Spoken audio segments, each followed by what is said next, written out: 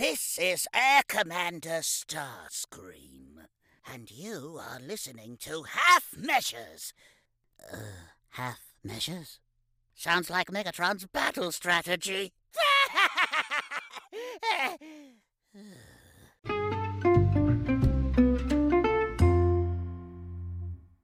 Kia ora, nau mai, haere mai, and welcome in to another episode of Half Measures. This is episode 156, which means we've had 155 episodes previously to be good at it, but this time we'll be successful. Joining me, as always, is the guy that spends so much time in Auckland, it's like he's in a different time zone. It's Dan Whiting King. Kia ora, Dan. Kia ora, Paul. Got a good feeling about this one. 156. I'm sure it's going to be a good episode. There'll be no mistakes, no half measures, a full measure all the way. This is the one, right? This is the one. We've got a joint review. It's, we haven't had any natural disasters for the last 72 hours. It's a touch wood. That's a record for us, isn't it? I've probably really jinxed it now. Yeah, we watch this space when this pod goes live on Friday. Yeah, exactly. So, Dan, before we do have any natural disasters, let's jump straight in to what you've been watching this week. Let's see what's on your radar. All right, so I've got a couple of things for you this week. So the first thing I am bringing to the table is Mythic Quest Season 3. So reviewed Mythic Quest Seasons 1 and 2 last year, and Season 3 started dropping on Apple TV. I think it was around November, but they were doing weekly drops. So finally caught up with all of those episodes. This is I've really enjoyed this TV show. It's been a great kind of palate cleanser. It's got a fantastic cast.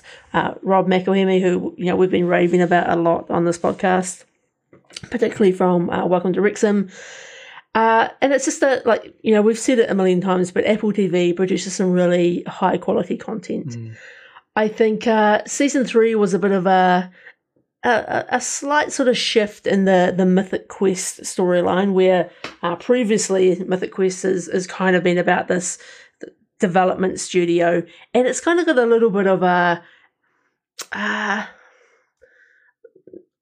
want to say office type vibe, but it's not a documentary. Like it's kind of a maybe more of like a Brooklyn Nine-Nine sort of like comedic type vibe. Right. And there's some really fun characters. Season 3 kind of goes in a little bit of a different direction because they end up kind of splitting the studio up, and a few of the key characters go and start their own studio, and it's kind of pitched as a bit of a competition between them. So in some ways it was kind of bringing fresh ideas to the table, but in a lot of ways I think some of the magic of the show was having all of the characters together, and when you've kind of got them competing against each other, I think it does lose a little bit of its charm.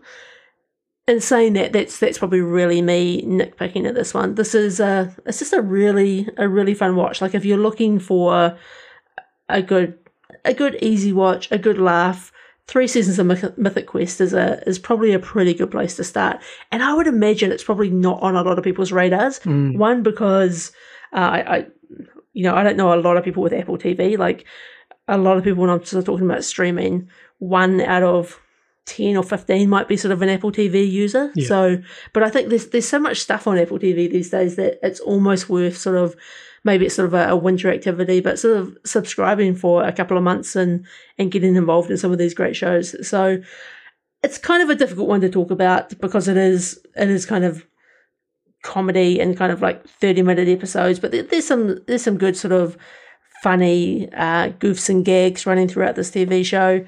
Fantastic cast. One of my favourites is definitely a character called Jo, played by Jessie Ennis, and she plays the role of kind of a personal assistant, executive assistant, and she rules with an iron fist, and she's so funny and so hilarious. Every time she's on screen, completely steals the show, and I just can't speak highly enough about this one. I think it's worth a watch. It's interesting what you're saying about not many people having Apple TV, because it is one of those ones when I talk about with other people that a lot of the shows that perhaps they haven't seen that I've seen are on Apple.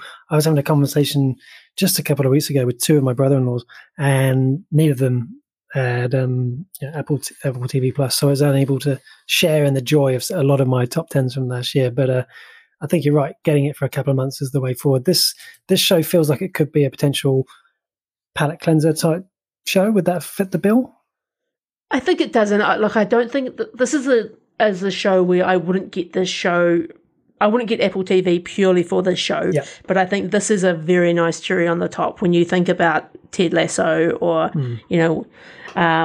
or C or what other good shows have we watched on there? Slow Horses, Severance. For All Mankind. Like this is the little treat that you have at the end of the night, and I think you'll have a good time watching it. Like it's one of those kind of like grows on you show where over time you start to really kind of fall in love with the cast of characters. And yeah, I think palate cleanser is a good word for this one.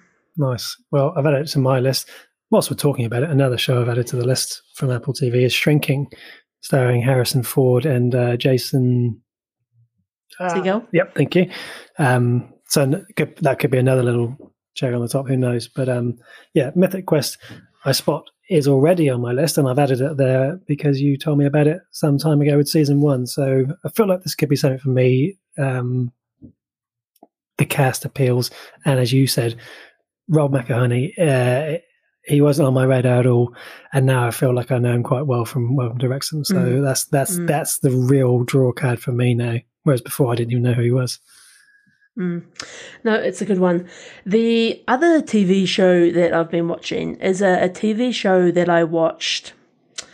Like this is a TV show that came out in 2004, and I think I watched it kind of around probably 2004, 2005, and it's a TV show that I absolutely loved when it first came out, and I saw it on Disney Plus a little while ago, and I was like, I'd really love to rewatch it. I didn't know whether I'd be able to get it on the joint watch radar with the wife, but sometimes the gods work in mysterious ways, Paul. I did a business case. Let's get an episode in, see how you feel. The questions were asked, a little bit of uncertainty. Watched episode 2. Bam, got him, hooked in. Brilliant. So this TV show is called Rescue Me. It's definitely an oldie. Sort of. I've only rewatched season 1, but we're gonna rewatch all of it. There's 7 seasons. Weirdly, there is only 6 seasons on Disney Plus. Now, I need the social media manager to get onto Disney Plus about this. Well, I've got a bit of runway. We're only just starting season 2, but I'm going to need season 7. I'm not going to be able to end this journey missing a whole season. So let me give you the premise of this TV show. So it's about a firefighter in New York.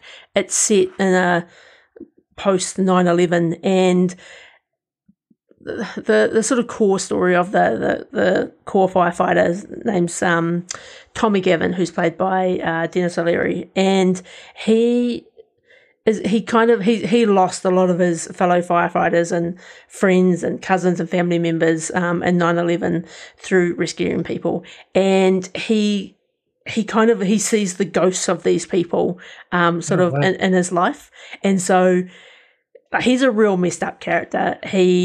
He's an alcoholic. He's a bit of a scumbag. His marriage is falling apart. It's a real inside look into sort of firehouse culture. But not only that, Paul, this is like how some TV shows are like a time capsule for a period of like sort of a period in our lives. And if you just going back into 2004, the topics they're dealing with, the language they're using, I just don't even know if some of these things would even air on TV today. It's so un-PC and so raw, and at time kind of cringy, but I just can't look away. And it's honestly, watching this show again is so great. I'm having such a good time.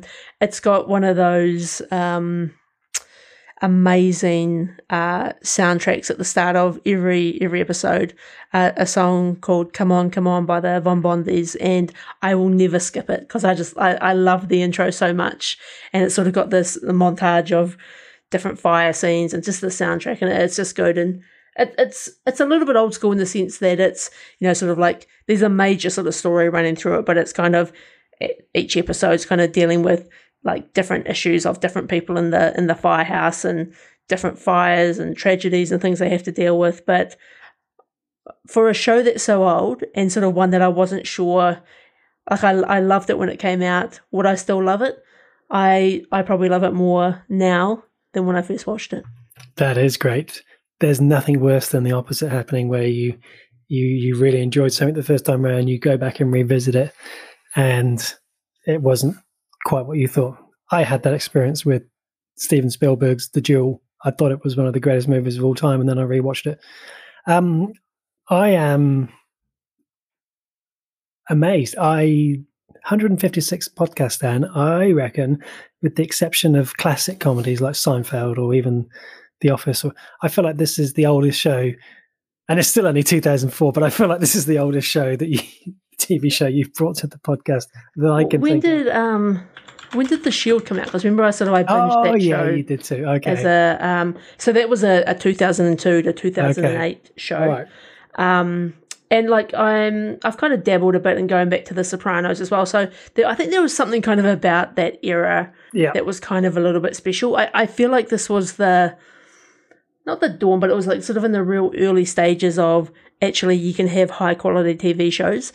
And I remember the way I found out about this TV show, Paul, I'm just going to take you on a bit of a time walk back, is back before the days of streaming, which I don't know how we existed, but one of my favourite things to do at lunchtime would be to walk down to Whitcoulls, which is a bookstore for those not in New Zealand, and they used to have this huge upstairs area in Wellington just full of like DVDs and TV shows, and I'll just go up there like probably once a week, and I'll just browse all of the DVDs and the TV series. And I just remember picking this up and kind of being interested in it from, like, I thought, firefighter, looks like kind of like good action drama. There was no like pulling your phone out of your pocket and like looking at this is going to be any good. Like, it was kind of a bit of I'm going to give this a go. And I was hooked. And like I hooked into this. I just brought it. Like I don't know. Like, I probably could have gone home and done some research or something on it, but I was just like, oh, this looks good. I'll give it a go. And so those DVDs are long gone from my life. So I was happy to find it on Disney Plus. It is an interesting look back, because I reckon 2003 to, I don't know, for at least a good decade, at least, just weekly visits to the shops, going in and just looking, as you say, looking at DVDs and then going to like the bargain bins and seeing if some of your favorites were in there, or the Boxing Day sales. And I mean, I can't even remember really the last time I seriously went looking at purchasing something on disc, or even the last time I watched something on disc. It's just, I know I can. It would have been the James Bond movies before they went on Prime. But it has transitioned so much. And like you say, it was a lottery. You'd sometimes pick something up and look at it, and on the strength of the artwork or the lead star or the director, you would make a decision as to whether or not you were going to pay full price, which back in those days would have been what, like sort of $29.99 or something. I think, like, I feel I've got this sticker in my head of like $36 or something, and TV show. I don't know, TV show, yeah, and it was always good because you never really knew what was going to be down there, and like there was always that pleasant surprise of, oh my god, this movie was just at the movies like 8 months ago, and now it's here on DVD, and it was. I kind of miss those days, like, and I think about this all the time, like when I'm thinking about, like, same with music, right? I'm like buying like CDs, and that's why I've loved kind of getting into vinyl over the last few years. I love that, like, that you could go out and you could like have like a little $20-$30 purchase and then come home and enjoy it. And I feel like with everything that you stream these days, like, nothing feels that special. Like, you've just got access to all these streaming platforms, you've got access to all this music, and like, you just, like, it never feels like you're kind of like treating yourself. Like, it's the ownership factor. It's like, as I turn to my right here, I have 47 Canon Star Wars books, and I have it's the ownership factor, and that's what's changed with visual and audio consumption is that ownership. I think there are some exceptions, and I'm not sort of drawing the line across it all, but it's there was something about buying it. And I remember, to extend the story further, going back probably like 2005, 2006, buying all of the Star Trek Next Generation DVD box sets, all of the Deep Space Nine, all of the Void, the whole lot. And because Whitcoulls and JB Hi-Fi and the Warehouse and I think came out back in those days, they all had competing specials, whatever. And I remember finding them at JB Hi-Fi, $150 per season, and it was like $150 a season. That's it. I'm going to take the And now when I think about the idea of doing that, it seems just unreal. But like you, I kind of do miss.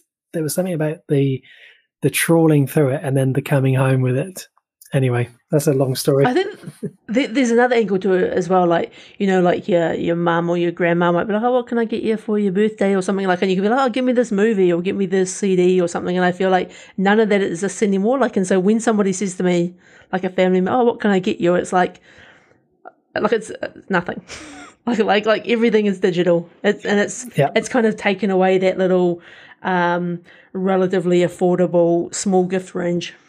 I actually think the last Blu-ray I bought was Joker, and I lent that to a work colleague, and a couple of years ago now. Still waiting to have that back. I don't know where that's wound up. I hate that, Paul. That was one of the downsides, I think, also of owning things like. So I owned all of the box sets of Sopranos on DVD, and you know how some box sets, we're really going off topic, came in like plastic cases, but all the Sopranos, like I think most of them came in a cardboard box, and every now and again people would be like, oh, you've got all the Sopranos, and like people would want to borrow it, and I don't mind borrowing, like lending my stuff out, Paul, but I'm real kind of, I'm a bit uptight about I like to keep my things in good quality, and if I give it to you, like I don't want it coming back with your cheesy, greasy fingers all over it, or like are you a smoker? Is it going to get, is it going to come back smelling smoke? If you are, you're out. Anyway, this person wanted to borrow a season of The Sopranos, and I put them off for months, Paul, like months. I was like, my cousin Joey's got it. Oh, yeah. I'd just be like coming up with all these excuses, and eventually they just wore me down, and I had to bring it in. And my worst fear happened. It came back all raggedy. Yep, and that's the price you pay. You've used the cousin Joe excuse on me before. That time I tried to take you out for lunch, you're like, oh, I've got my cousin Joe in town, so now I know. We're really extending this out now, but I have someone who to this day, I think, does not believe that I did not lose disc 2 of season 3 of Babylon 5 from their box set. I did not lose that disc, but their memory of lending it to me and now the disc isn't there is associated. I can assure them. Anyway, yeah, good times. The good old days. Anyway, so that is me this week, apart from our joint watches. So Mythic Quest Season 3, which you can find on Apple TV, and then Rescue Me Season 1, which is on Disney+. I'm probably going to be talking about the show for a while because I'm deeply in love with it and can't wait to watch the second season. How about you, Paul? That's great. And I apologise again for trying to make out that you just brought the oldest show ever, because you have put some older things as well. I'm really tempted to see you bring something in from the 70s or 80s. We'll see. Star Wars. A TV series with multiple seasons. Okay. We'll see. Okay. I'm going to lead with a show. It's an older show, but it certainly checks out. Still checks out. It's not as old as some of the previous seasons of the show, but it's still 2014. Doctor Who, Series 8. And so it's taken me longer to get around to watching this with travel and things and what have you, but it's been worth the wait. And so this is a really good season, and this is the first Peter Capaldi season. And I think the thing for me is with this series particularly is for him to come in and follow the last 2 Doctors, David Tennant and Matt Smith. Both of those actors I rate, both absolute quality. The bar is always high. It's not to say the bar hasn't been high previously or subsequently. It's just that for me feels like a real 2 top tiers. And Matt Smith, his Doctor, of course, is my favourite of the new Who. So the challenge to satisfy me as a viewer is even higher. And And I think the change of a Doctor, it doesn't really matter who it is for the first story or two. If the previous Doctor is someone that you really liked, there is, or at least for me, there's like an instant standoffishness for the incoming Doctor, because you're still in mourning for the previous Doctor that you've enjoyed for so long, and you emotionally you're not ready for an instant replacement. But that's what you get. And so for the new series, New Doctor, Peter Capaldi, I found emotionally detached, very cold, not very fun, not very Matt Smith's Doctor at all. And so I actually was, for the first episode, so I was almost borderline resentment and thinking, do I want to even carry on with this? And of course I knew I wanted to. I was just angry. But it sounds stupid admitting it out loud now, because when I get to where I'm getting to. But once I moved through the stages of grief about the 11th Doctor and moved into the acceptance of the 12th, I started to really to warm. And to fast forward to the end of where I'm going here, by the end of Series 8, Peter Capaldi he's a Doctor that I really enjoy. He's my kind of Doctor. He's a really terrific actor with a great sense of humor. It's different, and I really like it. And by the end of it, I just can't wait to get into Series 9. This is good. This has been a long time coming, Paul. It's interesting you say about, like, there's probably some psychological model, right? Like, as you say, of kind of like grief and acceptance and sort of coming to terms with the new Doctor.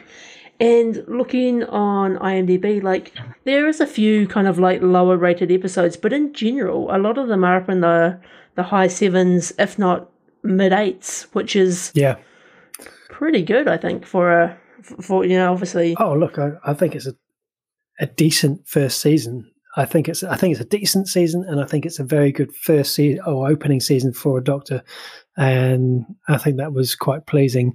I think the other thing, just to go back to him, is that he's so much older, which was also a great change. And I did a little bit of research for once in my life, and in fact, it turns out that other than the first Doctor, William Hartnell, in 1963, Peter Capaldi is, at age 55, the oldest actor to play the Doctor. And this was after having the youngest ever Doctor previously with Matt Smith, who was age 26. So that makes it a really different dynamic. It takes away the romance element that had occurred with David Tennant and Matt Smith, their run with companions, which I don't have a problem with at all. I don't. It's just I like it because it's a new dynamic. There's a real dad dynamic between him and his companion Clara Oswald, which is really different and funny and awkward. And I think it's always good to have something so that it's not repeating the dynamics too much. And Clara is very good as well. She's played by Jenna Coleman, who I know best as Queen Victoria in the Victoria series, and she'd already started her journey in Doctor Who with the previous Doctor. And I think despite a lot of criticism that I've heard of her character, I've enjoyed her part and her journey so far. I think, maybe the bad stuff is still to come in future series. I don't know, but that's been good. And we also have a new Master. So one of the Doctor's famous adversaries over the years was the Master, who's been around since John Pertwee first met the Master in the early 70s. But this is the first time that we have that character as a female character, calling herself Missy, short for Mistress. Also played really, really well by Michelle Gomez. So yeah, this has been a really, really enjoyable watch that I'm almost tempted to go back now and watch the first 2 episodes again, because I feel like a child now how I was reacting to it on screen. But just quickly, if you do want to dip your toe in and maybe don't want to watch all 13 episodes of his first series, my favorite top 5 to dive in, and I think you're guaranteed to have fun, would be the episodes Listen, Time Heist, Mummy on the Orient Express, Flatline, and Dark Water. It's really, really top tier television. My only criticism I have once I got past the whole change is, funnily enough, I thought of it when you were talking about Rescue Me and talking about how you never skip the credits. I don't really like the opening credits title design or the music, which is something odd to say about Doctor Who, because people think the music's always the same, but the music is subtly different each time, and this time it's too tinny and it sounds cheap, and the visuals they've tried to focus in on. So the TARDIS is the time and relative dimension in space, and often the opening credits will focus in on like a space sort of theme. They've tried to go more with the time theme here with like clocks and numbers and cogs. It just doesn't work for me, which is a real shame because the Doctor Who opening credits and music is something that really draws me into that universe. So, but if that's my biggest complaint, it can't be that bad, eh? Question for you, Paul. How long of a run do you normally get when you're the Doctor? Like, is it normally like you get a 2-season run? Is it just kind of depending on like you've had enough? Can you do more than 2 seasons? Like, is there a rule around this or? Yeah, well, I wouldn't say there's a rule, and I'm really going to be sort of, I'm not the expert here, but when you look back at the people that have played the Doctor, I think back in the classic Who era, maybe there may have been a bit more say on the person playing the Doctor, perhaps. Whereas these days, it'll probably be done on ratings and what agents negotiate and whatever. But I mean, with the exception of Christopher Eccleston, who came in and did just 1 season, and Paul McGann, who did 1 movie, really every Doctor has had at least, I'm not going to talk in terms of seasons, so I'm not quite sure how that works, but it normally has a good 3 or 4 years in the role typically. And someone like Jodie Whittaker had a period of 4 to 5 years, I think, maybe that long, maybe at least 4 years. But actually the number of episodes was much shorter because of COVID as well. So there's a number of factors that can affect that. But David Tennant had a real good long run. Matt Smith had a good run, slightly shorter, and I'm not sure moving forward. I haven't looked ahead too much as to how much Peter Capaldi has before it switches to Jodie Whittaker. Nice. And you might have said this already, but what platform are you watching this on?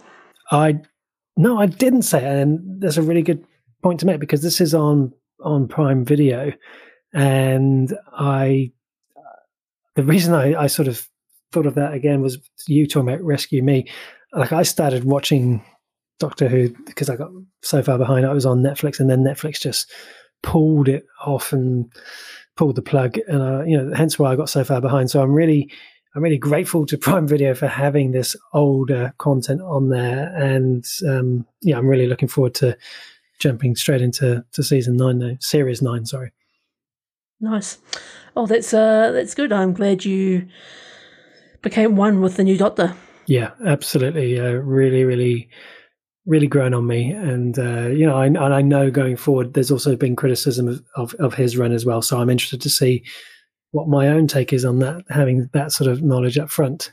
The other thing before we go into our joint watches, Dan, that I watched is season 1 of Annika. So this is on Neon, and funnily enough, I just mentioned Paul McGann. This stars Paul McGann as a support role in this.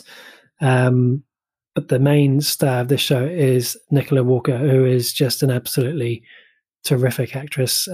She plays sharp, witty, and enigmatic DI Annika Strandhead. And she's heading up a new specialist marine homicide unit tasked with investigating unexplained, brutal, and seemingly unfathomable murders. So this is set up in Glasgow, but it was set in Glasgow in the book and in the drama. When this came to TV, it all got shifted, and Annika is of Norwegian ancestry, and it was also written to be set in Oslo. So there was a number of different ways that they wanted to run this. But overall, Dan, before I get into too much detail, this show is really, really good. Nicola Walker is really, really good in the lead. And I'm a big fan of, police dramas. And I think what drew me in was because I knew she was in the lead. I really love her in other roles, most notably Unforgotten, which FYI has a new season coming out soon as well. Also Last Tango in Halifax. She's real top drawer. She's the sort of actress I put a cat above, like, how I talk about Olivia Colman. she's for me she's just a really top notch. And what I love about her character is this manner in which she breaks the fourth wall, which is not something I've ever experienced in a cop show before, if you like. I think fourth walls can be a hit and miss. I think the most obvious example of a hit for me would be Frank Underwood in House of Cards. That's the one that always sticks out. But in terms of this, it's a hit because she's funny and she talks to the audience like we're her best friends. So she's very familiar and very sarcastic and very blunt. But it's also a miss because this is where I'm perhaps a little uncultured, but she talks about her Norwegian ancestry and she talks about all these Scandinavian Nordic history or myths or legends or something, and it just doesn't resonate with me, and it's very frequent, and that was a bit of a shame. But overall, this is a very decent television show. Where would this type of show sit in relation to some of our other kind of favourite European police shows? Yeah, that's a really interesting question, and this is where I'm going to, I guess, jump into my criticisms, because I do like to give it, it is not up there with Shetland. It is not up there with Happy Valley. It is not up there with Line of Duty. It isn't quite there. I think the reason for that, and probably my biggest complaint of all, is that the stories, whilst they are really well written, and I'll talk about that as well in a minute, but they were very, what's the word, formulaic, right. As they say. Every single episode is featured a moment where the police finally catch up with the criminal, and the criminal literally turns around, sees the police, and then sprints away. Every story. And I appreciate that police shows can often be repetitive, but it was just too obvious and it was too blatant. And frankly, it just felt a bit lazy come the end, that every time they saw, it's like, really? You're going to do that every time? Because these episodes, sorry, I haven't explained myself well, these episodes in each of the first season, they're all independent murders. So, we go through 6 episodes for the first season, and each one is a new murder. So it's not like a Line of Duty, which has 6 episodes across one story. It's 6 independent stories, kind of like an Elementary, if you like, or that sort of a show. And I don't mind the sort of the quick, set the story and solve it within the one episode. That's fine, but you need to make those stories different enough. It was too Criminal of the Week, and it's a shame because there are some really complex, unique stories, and I think they were really hard to guess, who it was or how it would end. And I think that's a really good sign of good writing. So it's really odd to me that they made so many, use the same formula too many times. The relationship with her daughter carries over all the stories, so that's good. So you get that continuity. Her relationship with her colleagues is good fun to watch. But yeah, it's fine. I'll be there for season 2. But the long-winded answer to your question is, it's in the lower half of the table. It's not battling for relegation, but it's not going to be anywhere near promotion. It's real middle of the road. I will be there for season 2, but as I said right at the top, that's because I think Nicola Walker is terrific, and I'll just enjoy watching it for her. Look, it looks interesting. It sounds like a bit of a twist on the classic police show that we might watch on this sort of genre. So yeah, look, I think sounds interesting. Yeah, the fourth wall's the interesting bit. Imagine, I don't know, take your pick of a show, Line of Duty. Imagine Line of Duty, and then midway through the interrogation, Hastings looks at the audience and just says, "Mother of God, I hate this." Yeah, and then just breaks character. It would be bizarre, and I think that's something I really appreciated, was that unique approach. I kind of want that now. I want Hastings looking at the camera and being like, "We've got him. He's really screwed up now." Like I would love that, like, because it would just give you the little hint that he's going in for the kill, and it would be. I'm interested. Now we're second Diesel, D.I. Whiting King. Shall we move across? Oh, this show, by the way, my apologies. This show, Annika, is available to watch on Neon here in New Zealand. Awesome. Yeah, I reckon let's do our joint. Is this our first joint review of 2023? Yeah, for TV show it is. You're right. Yes, it is. So we have watched Jack Ryan season 3. So we have both been long-time Jack Ryan watchers. I'm pretty sure we've reviewed all seasons to date here on the Half Measures podcast. Season 3, a little bit different, I think, from the previous seasons. What did you think of this one? Yeah, it is definitely a little bit different. Do you know what? That's a really good question. Saying I think we've reviewed. I'm wondering if we have. I really am. I'm damn sure we did season 2. I can't remember season 1. Anyway, our website will tell us the answer. It is different, and I think that was one of the reasons why this was an instant. Okay, so you've got your first star straight away because you're doing something a lot different for starters. And again, we're going to be talking spoilers, so if you're wanting to watch Jack Ryan, maybe use the time codes, jump ahead to movie of the week. But this one, they center it around the tensions with Russia, which that in itself isn't different enough. But with this one, we've got Jack Ryan being sort of I would say framed, but he's sort of accused of doing something. He's essentially on the run, and so I think having Jack Ryan on the run and sort of having him being the one that's being wanted for treason, I really like that change in focus for this season. Yeah, I think the big difference for me in this season is in seasons 1 and 2, I really felt like we were more dealing with Jack Ryan, the analyst, who was occasionally having to get into the field, but it wasn't really his real place he loved to be. And I feel like season 3 was like Jack Ryan unleashed. I'm in the field. I'm a full field agent.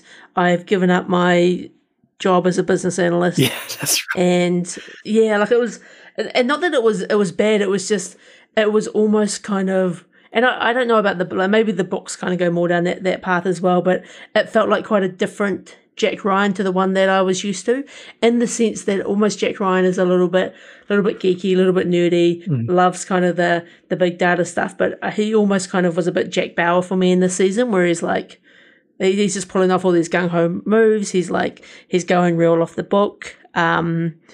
It's, and I'm not saying it in a good or bad way. It was just different to the first 2 seasons. No, you're absolutely right, and I think it's probably, I'm thinking of Jack Reacher now, but in terms of look and feel, it's probably important, because John Krasinski is a great actor, but he's also he's really bulked up, which I think is convincing for someone who's going to be in the field throwing himself out of a helicopter into the ocean.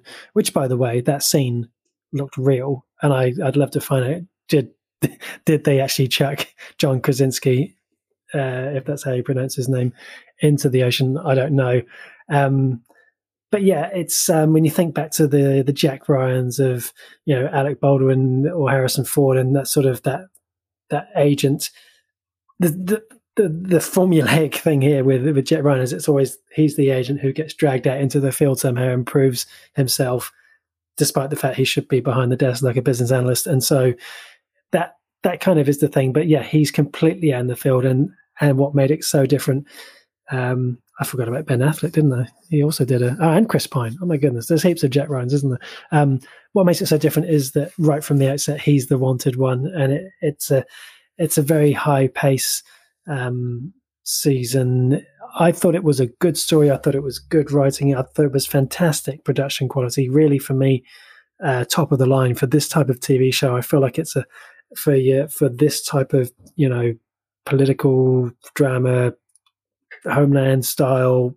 I think it's the gold standard in terms of production quality. I really do. I think it's there's absolutely nothing that looks out of place or looks poor. But what really actually I didn't expect to be saying about this season or this series is how much the show makes me laugh. And that's sort of really odd thing to say, but John Krasinski, Wendell Pierce, what's his name? The dude from Michael Kelly. Michael Kelly, thank you.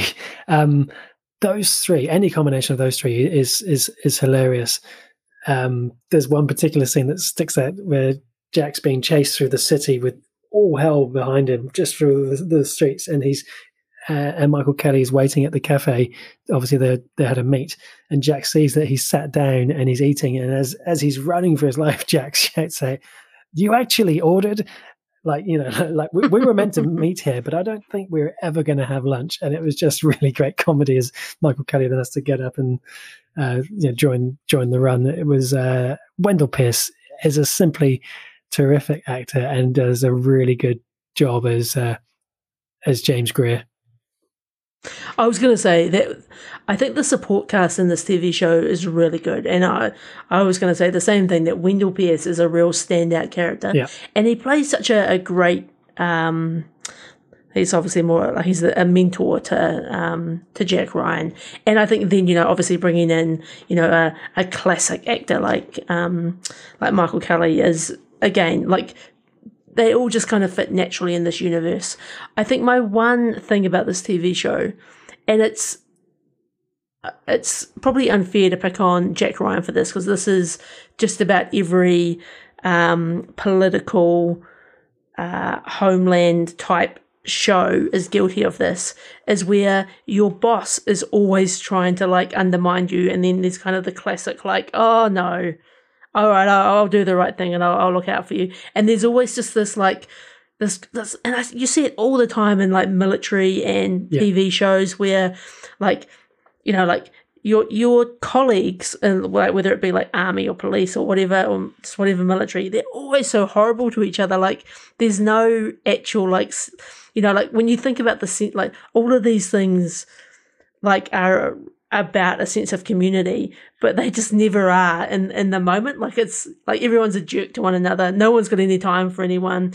Everyone's an idiot until they prove otherwise, which I guess if this was real life, your life is on the line. I guess that's probably a safe way to treat everyone. You're an idiot until you prove to me you're not, because otherwise you probably put yourself in danger. But I get so sick of the boss who's like, I'm going to have to throw Jack under the bus on this. Yeah, I know what you're saying, and at the risk of using a word I can barely pronounce 3 times in one podcast, that in itself is formulaic. It is a bit of a go-to cliche. It is a bit of a Now that you say it, you're right. It's kind of always there. For some reason, it didn't seem to bother me too much. The things that bothered me, and this could sound borderline racist, so I'll be careful, but I find a lot of the Russian names very similar.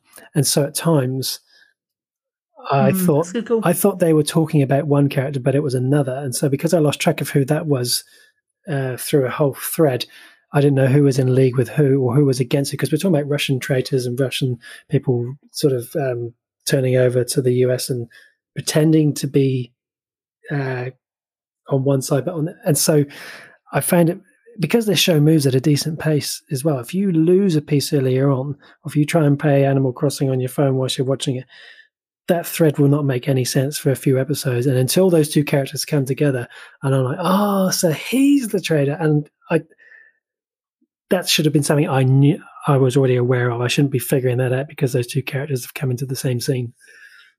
I definitely agree with you on that, because I think this is a show where, like, I actually sometimes find Jack Ryan a little bit overly complicated for what it needs to be, and I kind of wish they'd actually just dumb it down a bit so I could. I'm too slow for Jack Ryan. Mode a little bit.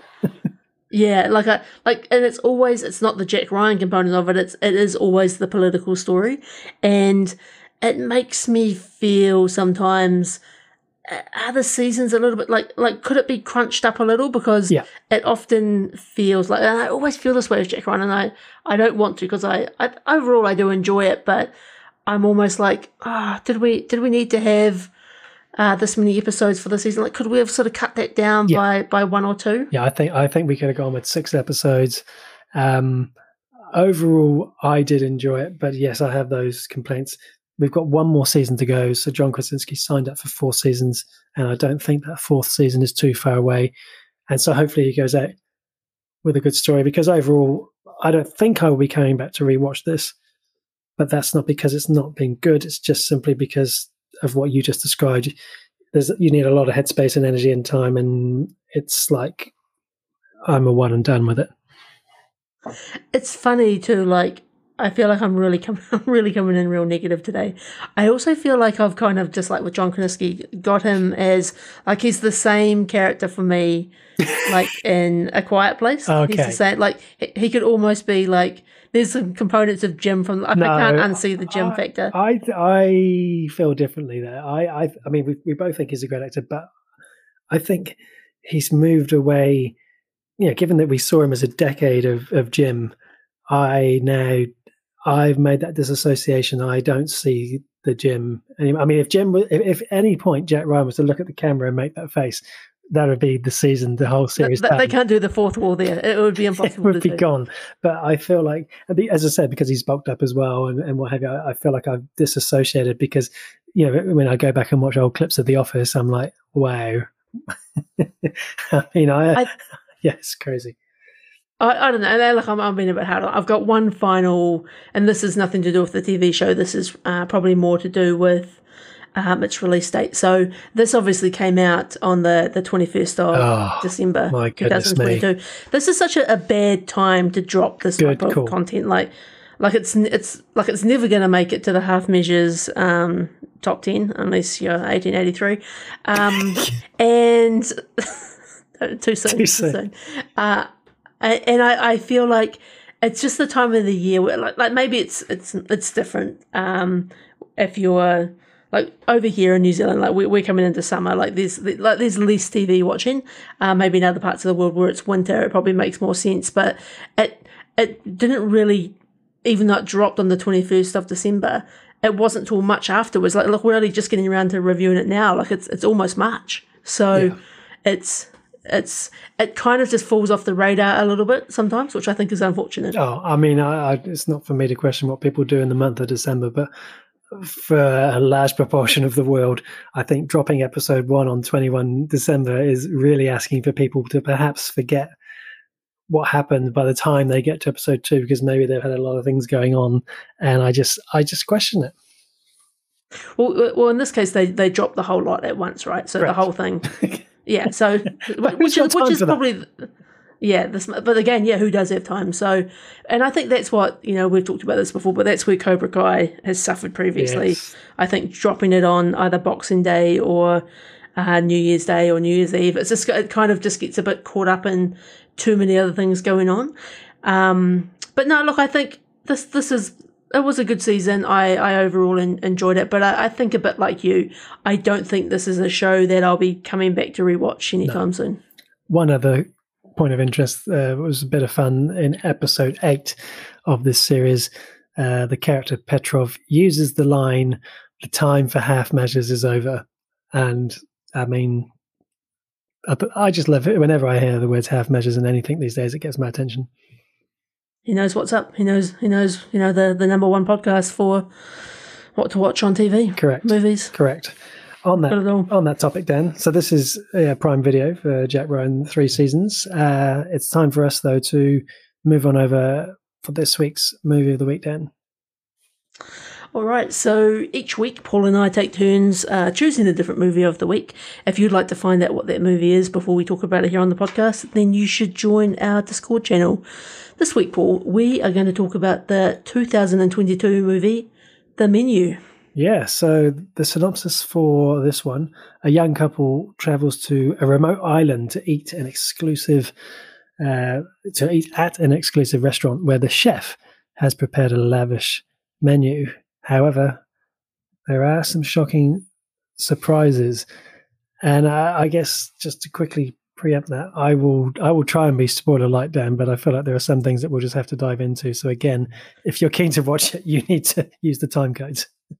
I generally think we need to talk about it, because if you want to watch this movie and it's of any interest to you, definitely use the time codes, because I think the core of this movie is kind of the spoiler of it, and it'll be too hard, I think, to avoid it.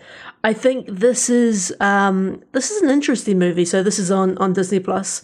On IMDb, it's got the tags horror and thriller.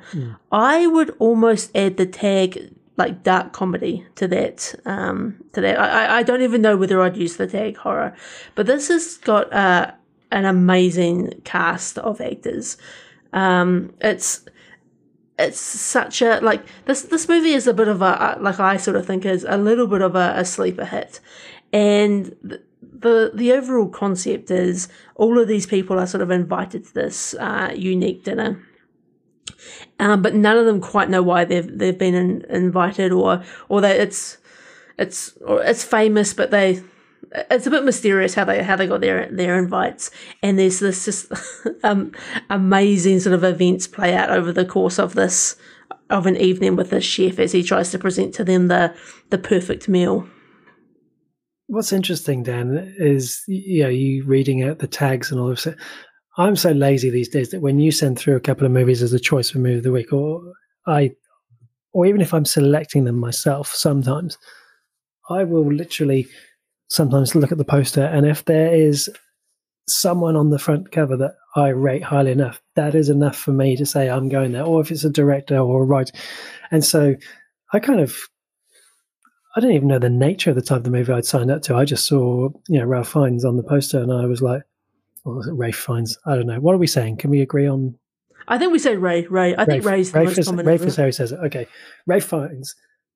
And I went on the strength of that alone. And then, you've got Anya Taylor-Joy as well. And so I was like, oh, yeah. Queen's Gambit. I'm going to go for it. And can I ask, at what point did you realize, okay, this is going a little weird, or did you know from the outset what you're getting into? No, I didn't know what I was getting into, but I keep seeing the banner for this movie in my Disney Plus as sort of a, those big tile cards that they bring up, and virtually similar to you. Ralph Fiennes, amazing. Voldemort, how could you not get involved? Yeah. Anya Taylor-Joy, Queen's Gambit, amazing. Nicholas Hoult, X-Men. The Beast, X-Men. Like, you've got Paul Adelstein.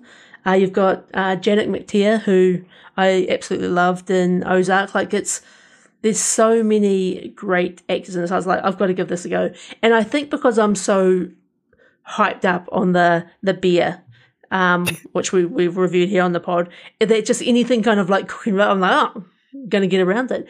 And I knew, like, as this sort of started to play out, the fact that, these people are all kind of like jerks in a way, yeah. And they have to, like, to go to this exclusive restaurant, they have to go out there by boat. Already, like, some warning signs are kind of popping up for me. Like, that's not for me, Paul. Like, I need an exit strategy. Like, I don't want to be trapped on an island. And I definitely don't want to go to a restaurant where I'm not picking the food. No, that's too much. There's too many things. There's too much uncertainty. Yeah. There's elements of Glass Onion in that, with the island. And then I think, just sort of as this movie starts to play out, and kind of the is it kind of the arrogance or the mystique of Ralph Fiennes' character as Chef Slowik, and just these quirky conversations that are happening at these different tables of the restaurant. Like, there's an uneasiness to this whole movie, and there's the maitre d' who's kind of equally kind of like terrifying in her own right. Yeah. And I think that there's some real big shock moments in this film. And so hopefully if you're still listening at this point to the menu, then I'm presuming that you've either watched this movie yourself or you don't care about spoilers, because I'm going to jump into one. And the first one being, Paul, is when that guy shoots himself to... Outrageous. Yeah, to complete the last step of his dish. It's an extraordinary moment. That moment, and then, of course, for me, the second moment being the finger being cut off of one of the dining. Mm. There are some moments that... there's questions and criticisms that we can jump into later as we go, but I will say I love the style in which this movie is filmed. I love the way it's presented. The big moment there that you've described falls to me into the borderline criticism moment, not because of what happened, because that what happened, and it's a great story moment that really... people say, "Oh, I jumped out of my chair." It really made me physically react. So that's great when movies do that. But what the reason it falls into the criticism camp for me is I wasn't buying into the other dining people, customers. I was a little bit skeptical that those people would remain as calm as they did with this sous chef.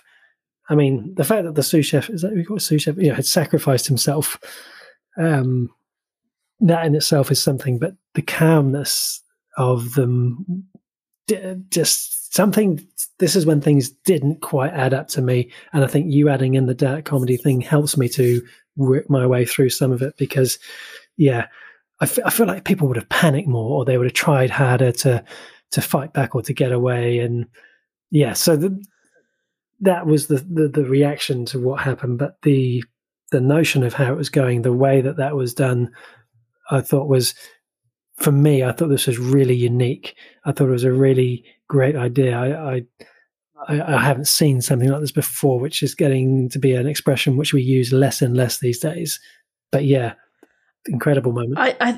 I think too, and I think, like if we go to that first scene of the guy shooting himself, and a few of the guests say, "Oh, this is all staged," and I think it generally had that feel, and like there's no way that this is happening, or there's no way that these people would put up with this. And I think it kind of weirdly worked for me, because I think they did quite a good job of painting the picture of how all these different tables had these different issues going on. Like you've kind of got this arrogant kind of restaurant reviewer. You've got a guy who's obsessed with food. You've got these finance bros who care nothing but for money. You've got a guy that's cheating on his wife. Like there's all these kind of like quirky people that are so involved in their own kind of worlds or problems that this could be nothing but part of the show for them. And I think where what you're talking about really hit me is when everyone gets escorted outside, and they're kind of like, if you want to run, like now's your chance.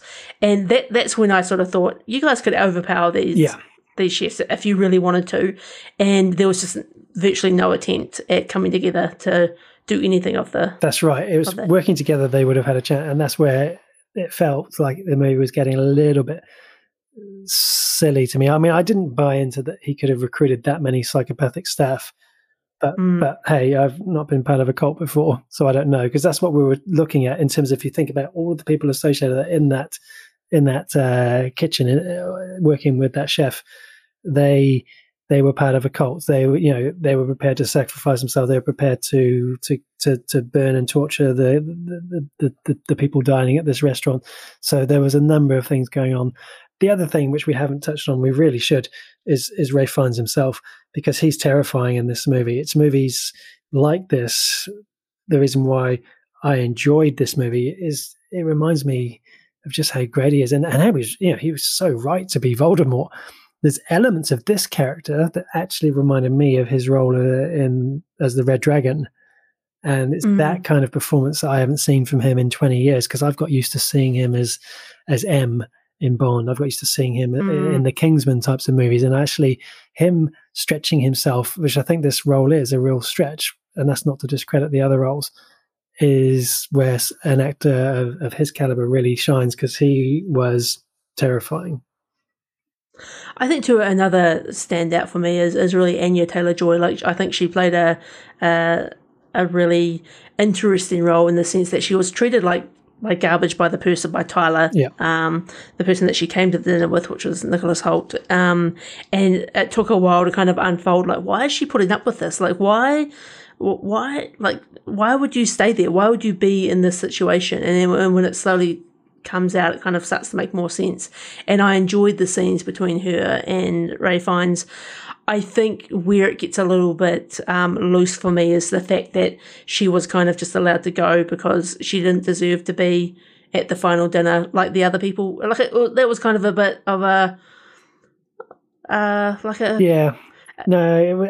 bit looser. Yeah, it was also odd that she was just sat on the boat and was just happily eating the cheeseburger, which, by the way, just as a side note, looked like the most incredible cheeseburger I've ever seen. Just watching him cook it, and then how it sort of squashed it together. It reminded me of the Harley Quinn movie that you and I watched with the burgers. It's real. That's a burger. That's a burger.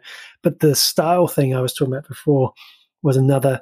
I feel like I've come in with a few crosses here, but a big tick was the style, the menu nature, right from the very start with the opening credits, dividing the movie up into courses, having these really sort of close up, detailed looks at the food, that sort of approach, and the text that was coming up describing each meal, and then sort of like the tongue-in-cheek humor when the humans were being used as part of the food, which, again, spoiler, that's where some of the weirdness comes in.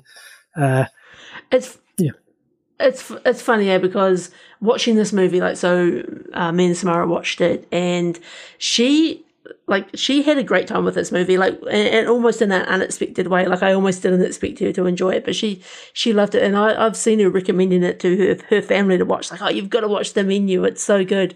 And so I think there is something quite enjoyable about this movie. I don't think it necessarily maybe has a lot of instant rewatchability, but I could see myself rewatching it in a couple of years' time. But I did have a relatively good time with this one. Yeah, I think it's that uniqueness which appeals, the quality of the performance, this whole concept. And if I put aside those criticisms I've talked about as things I couldn't wrap my head around, I think overall this movie has a lot going for it, and it is the sort of thing I would also recommend to people that I think might enjoy the style or the type of. I don't want to make references to Hannibal, but there's something in it that feels, what was that other movie we watched with the cannibal type? My goodness, you know the one. We watched it recently with the girl that she went on a date. She was sick of dating, and oh yes, was it Delicious or something? Or what are we doing? I know exactly the one you mean. We'll put it in the show notes. I'll look it up. You looked at what I'm talking, but there's something about the nature of when something gets weird, and it gets weird to the point where it involves food and eating, and then humans are being included as part of the menu offering in some way, shape, or form. That sort of genre, which, like you, I don't know if horror is quite the right word, but that it's an uncomfortable thing. It's not a natural thing. It becomes a very it gets a unique sort of placing. Fresh, I think it was Fresh, the movie. Thank you. That's the movie. Yes, there's Delicious. elements of that. Delicious. I mean, it was close. It was nice. I don't know how. I don't feel like I would rate this highly on my Guns Akimbo rating, Dan. But at the same time, I'm still happy to say to people, I reckon give this a go, because I think there's something there. Yeah, I think for me, it's probably about I'd probably almost give it a 3 guns, which is probably going to be quite high. Yep. Purely for its uniqueness factor. I don't think it's a movie for everyone, and I think you've got to be down for the dark comedy, I think, to watch this. Yeah. Otherwise, it might be a bit much. Yeah, I'd probably go 2. And I feel like I'm being harsh there because there's so much goodness here, and it's worth it on the basis of the performances alone. But there we go. That is The Menu, and that one is available to watch on Netflix. Disney Plus. Yeah. Disney Plus. Honestly, Dan, feel free to fire me at any point. It's a real half measure. Do you know, as you were going to, this one's available, I was like, he's going to say the wrong network. I can see it. I can sense it. I can feel a disturbance in the force. 157. Yeah. That's going to be the podcast where we're good. That's going to be the one where we're good. Next time we'll have another shot. There's another time. So, Paul, pick of the week. What's the one for you? For me, it has to be Series 8 of Doctor Who. I think it's exceptional first season for a new Doctor. Peter Capaldi is growing on me. And as I say, it left me with, I can't wait to jump into Series 9. And that's always the best when you just want to press play on the next episode. It is really a top tier TV show. And I'm, again, so glad that it's available to watch on Prime Video. What about you? I think for me, season 1 of Rescue Me, honestly, this show's become like my I can't wait to watch another episode, even though it's been almost like 16, 17 years since I've seen it, and I can't wait. But when I've forgotten so much of what happens, and I'm excited to get into season 2. I had such a good time with season 1. That's great. And because I feel like it feels wrong to watch these days, like it feels like a guilty pleasure, and but it's good. That's definitely Rescue Me. News desk then. All right, what is on the news desk? So a couple of things this week. First of all, the Oscars last year, 2022 Oscars, we had the famous slap, which brought the internet to a standstill and is still kind of much talked about. The 2023 Oscars, Paul, are going to have a crisis team in place for any such incident that might play out at the Oscars. So, with all due respect, this is classic America. It's so, what is involved in a crisis team? And is it anywhere from first aid equipment to counselling to security to armed guards? I'm so intrigued about what a crisis team might look like in America. So watch this space. I feel like, have we had many incidents at the Oscars? I don't know. This seems a lot. What else have we got here? It looks like House of the Dragon Season 2 is going to get a 2024 release window, which we largely knew. We've already kind of talked about this, but from a recent earnings call on HBO, they've talked about 2024 being the next release. We are in The Mandalorian season, Paul. Next week we'll be getting into season 3 of The Mandalorian. And the great news is season 4 has already been written for The Mandalorian, which I think is fantastic because obviously they're thinking big picture. They've got a big story that they want to tell. And I love it when they've already got the next season kind of already penned out. I think it implies good things for this season. While we're talking about The Mandalorian, I always get a little bit confused in my mind that is it season 3 of The Mandalorian, because I think about the Book of Boba Fett and all the stuff that happened with The Mandalorian in there, and it confuses me, but we are up to season 3. Number 3. Yep. What else have we got here? Hellboy is being rebooted for its 10 billionth time, and it's going to be rebooted with one of the famous comics called The Crooked Man. So if you're a Hellboy fan, you can expect to see more of that in the near future. Never knew it was rebooted. Always thought that the version that recently aired was the most recent, was the only one. Never knew. Who knew? Who knew? What else have we got here? Netflix has dropped its Surprise Me shuffle button. So I don't know if you've ever hit that button on your Netflix. Absolutely I've never hit it, Paul. Not for me. Why would I want to hit that? You don't know me, Netflix. There's no way I'm putting my destiny in your future. They've removed the feature, which is great news for everyone, I think. The Last of Us on HBO, which I can't wait to review here on the podcast. Agreed. Is apparently outpacing House of the Dragon viewership. There is obviously some very good things happening over at HBO, and they've always produced good quality content, which is very exciting. 2 final bits from me. So Liam Neeson has recently come out, and he has a view that there is too much Star Wars content. Come on, Liam. What are you doing? Honestly. He was also asked the question, would you star in a Qui-Gon Jinn TV show? He said, I don't do TV. Come on, Liam. We all saw you. You're in Kenobi. We saw you, Kenobi. We saw you in Derry Girls. Yeah, you definitely do. I think it was all said in jest, but he thinks the Star Wars universe is losing its mystique because there's too many stories, and that's probably a whole. The irony, of course, Dan, that his character was the one that started talking about midichlorians and giving us too much knowledge of the Force. Indeed. And then the final bit from me. So John Wick 4 has just had its a new trailer dropped, and it's a 90-second long trailer. It's very action-packed, so if you're into trailers, into those sorts of spoilers, then that is out there.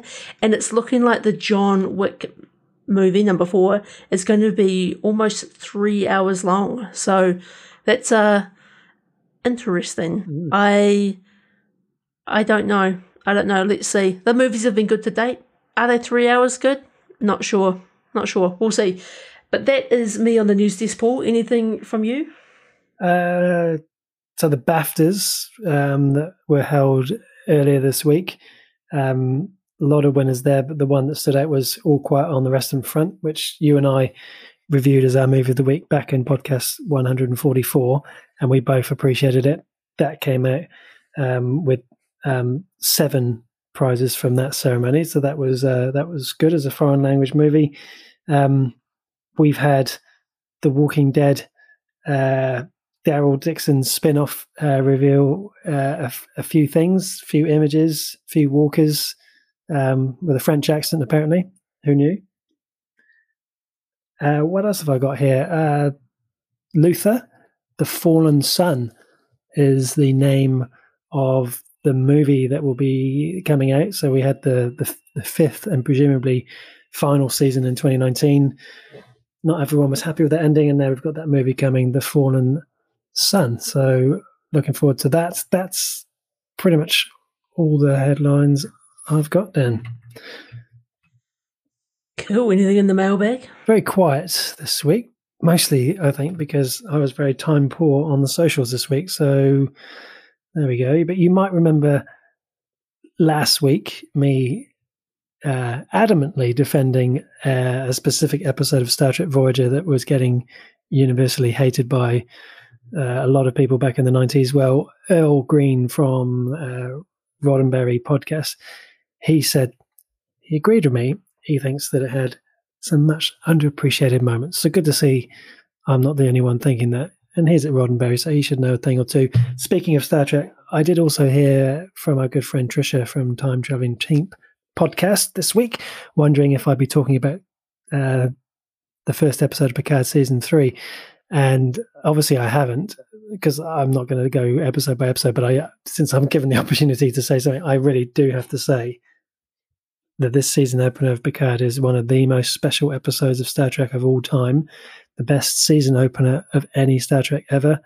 And I commented on Mission Log Live this week. For me, this was the most comforting, this is for the fans, greatest hits of Star Trek music from the Wrath of Khan, from classic movies. It had lots of things that were just poured in, and it just came out. It's by far the greatest Picard episode yet. It's got the highest IMDb of all Picard episodes by some distance. Trisha liked it too. She's super excited for the first season to play out, this final season to play out. Sorry. So yeah, I can't wait to talk about the first season of Picard.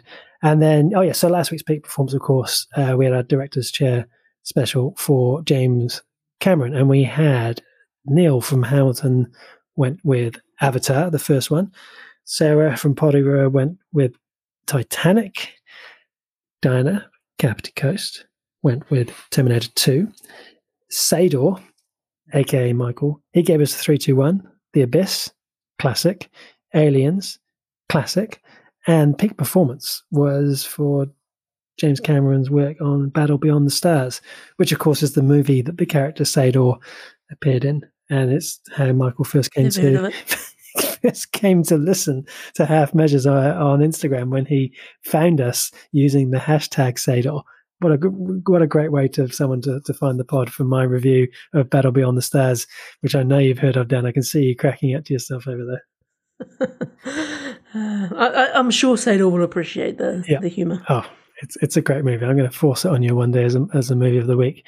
And finally, of course, Paddy, also from Time Traveling Team podcast, his 3, 2, 1, Titanic. That's had a couple of mentions now, and I feel like I haven't seen it since it came out, and I worried this is a classic, and I don't even realise it's a classic. Second place is Terminator 1 or Terminator 2, depending on his mood, and his number 1 is Aliens. Classic Paddy here, trying to get 4 movies into his peak performance, which is already 3. Classic. That's our mailbag. It's a step too far. We need clarity, Paddy. What is it, number 2? You're breaking the rules, and we're not surprised. Yeah, indeed. Oh, very good. Shall we jump into our peak performance for the week? Indeed. So just like movie of the week. We take it in turns each week to look back at the performances of someone from movie and TV world and try and pick out what we think is the best. And this week, I've brought to the table, Dan, Dame Judi Dench. This is a good one, Paul, and this is an interesting one. And I'm maybe going a little bit controversial here with my choices, but we'll see. I'm actually I'm gonna reveal them both at once because they're both kind of for the same thing. So I'm gonna give her my honourable mention for 1995's GoldenEye for her appearance as M. And then I'm also going to give it for my peak performance for her 2012 performance as M in Skyfall. And I think that this is I can't help but think, when I think M, it's Judi Dench. Yep. Like, she's perfect. She's perfect for this role. I love everything about Judi Dench. She's such a, she's just got a certain sort of charm to her, and I think there's this great, she brings almost kind of a caring element to the role of M, which can sometimes be a bit of a cold role, or it can sort of be like and she always, I don't know, I'm not quite sure how to, there's something she does with James Bond where she is both frustrated and annoyed at him, but loves him like a son. And I think obviously we've got different James Bonds between GoldenEye and Skyfall, but I think Skyfall is where Judi Dench's M peaks in a true peak performance for me. She has a sad but great ending in that movie, and I just think she's fantastic. And not to mention, she's got such a huge, wide back catalogue of movies, but I couldn't go past them. How about yourself? Really, really, really interesting way of doing that, Dan. I quite like that. Funnily enough, when I think of M, I do still think of Bernard Lee. I was just doing a quick count. He was across 11 Bonds. Judi Dench, she was across 8. So yeah, my honourable mention, I'm going with 1998's Shakespeare in Love, which for me is principally just, it was such a visual, such an iconic look as Queen Elizabeth I. I thought she stole the show in that movie, even though the movie was about Joseph Fiennes as Shakespeare and his relationship with Gwyneth Paltrow's character, but she was so strong in that role and so commanding.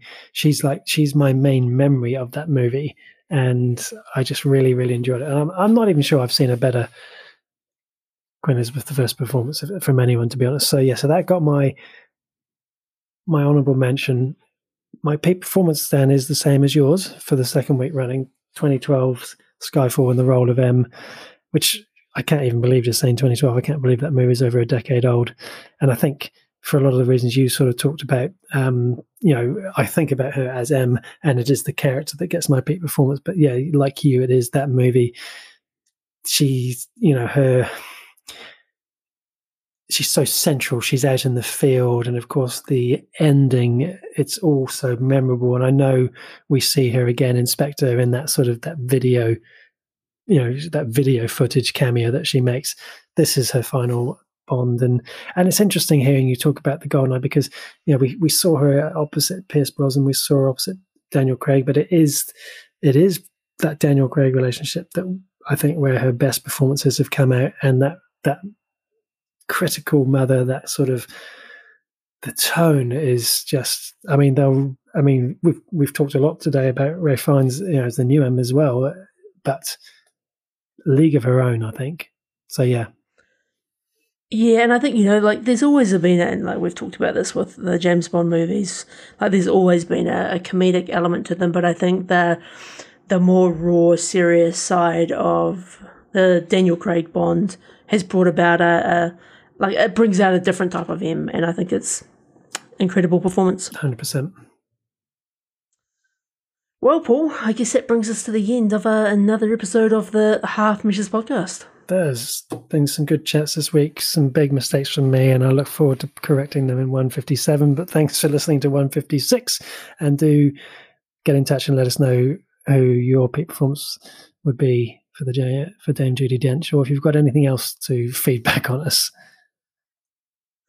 Also, a very special shout out to our Patreon producers, Samara Whiting King, Diana Kanawa, and Michael Chalmers. If you too would like to become a Patreon producer of the show, then you can find those details in the show notes below. But until next week, everyone, adios.